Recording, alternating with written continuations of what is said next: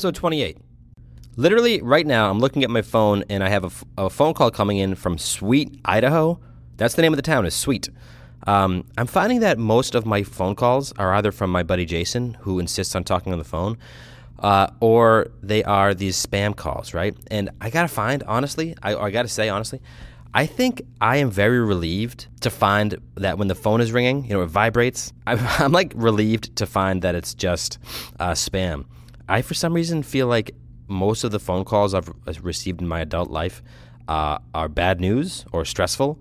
Someone's passed away, or like it's a responsibility I have to act upon. So to see that it's just garbage I can ignore, I gotta say I am kind of okay with it. It makes you wonder though, like clearly they wouldn't do this so often. There wouldn't be such a market for these spam robocalls if they weren't making money. So if anything, what we can kind of take away from these robocalls is like, one, sure, they're a nuisance as are mosquitoes, but they are kind of a lesson in casting as wide a net as possible. And this works in a lot of aspects of life, I assume. I bet you could apply it to, obviously, business, cast as wide a net as at a potential customer base as possible. I used to use it all the time when I was trying to book dates for Lightning. I would email every single club in every single city and try to organize that way. Obviously, the dating pool, you get out there, you cast a wide net, baby, and then the fish come swimming. Because if there was one thing that I found that during dating the opposite sex always loved was comparing them to. So what I really want to talk about today is the housing market. So a lot of people might know that Sophie and I at this point have been searching for a home for 3+ years.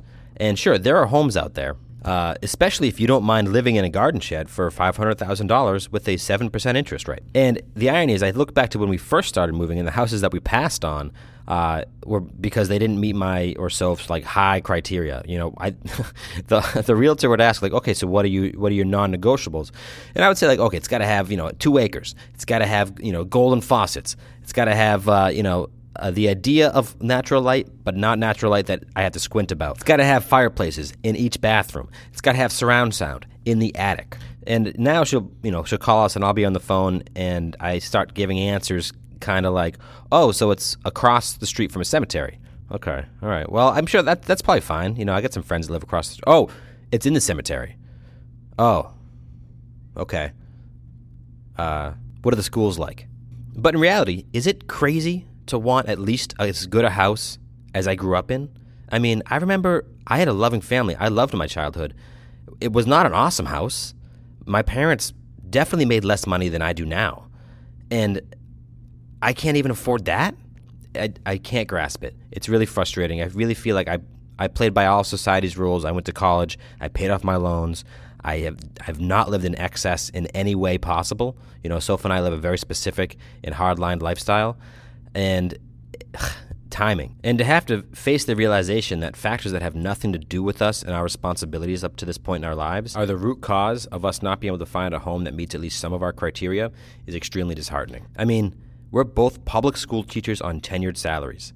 We bought into the American dream, and it really feels as if it has sold on us without even a care. And this isn't a complaint about my life or my existence. I wake up many days, and after I come to the realization that I do have to go to work, and I come to terms with that, I do feel as though that I am the luckiest man alive. And if I felt that way a lot this summer when I had so many people that love me and that I love all in one place at one time, I truly believe that I'm one of the luckiest guys in the world. Sophie and I we were able to go to Europe both of the last 2 summers, and I understand how fortunate and lucky I am. And it's not even that I just want a home. I want the freedom to make my own life in the space that I design. And I can't do that in an apartment. Boo-hoo, cry for me. My life has been awesome, and I'm complaining about it. But in reality, something is going on with the housing market that is really frustrating and is limiting a lot of people. We're all of a sudden becoming a society where owning a home is a luxury, and that's an absolute insane proposition. So this was an episode with all seriousness. Here's a joke. What do you call a dancing train? A locomotion. I just re-edited the episode, so I have a few more seconds for another joke. Here's an old one. What do you get when you unknowingly add bread yeast to a stew you're cooking? You get a soup rise. By the way, the bathroom thing happened to me again today. Huge wall of stank.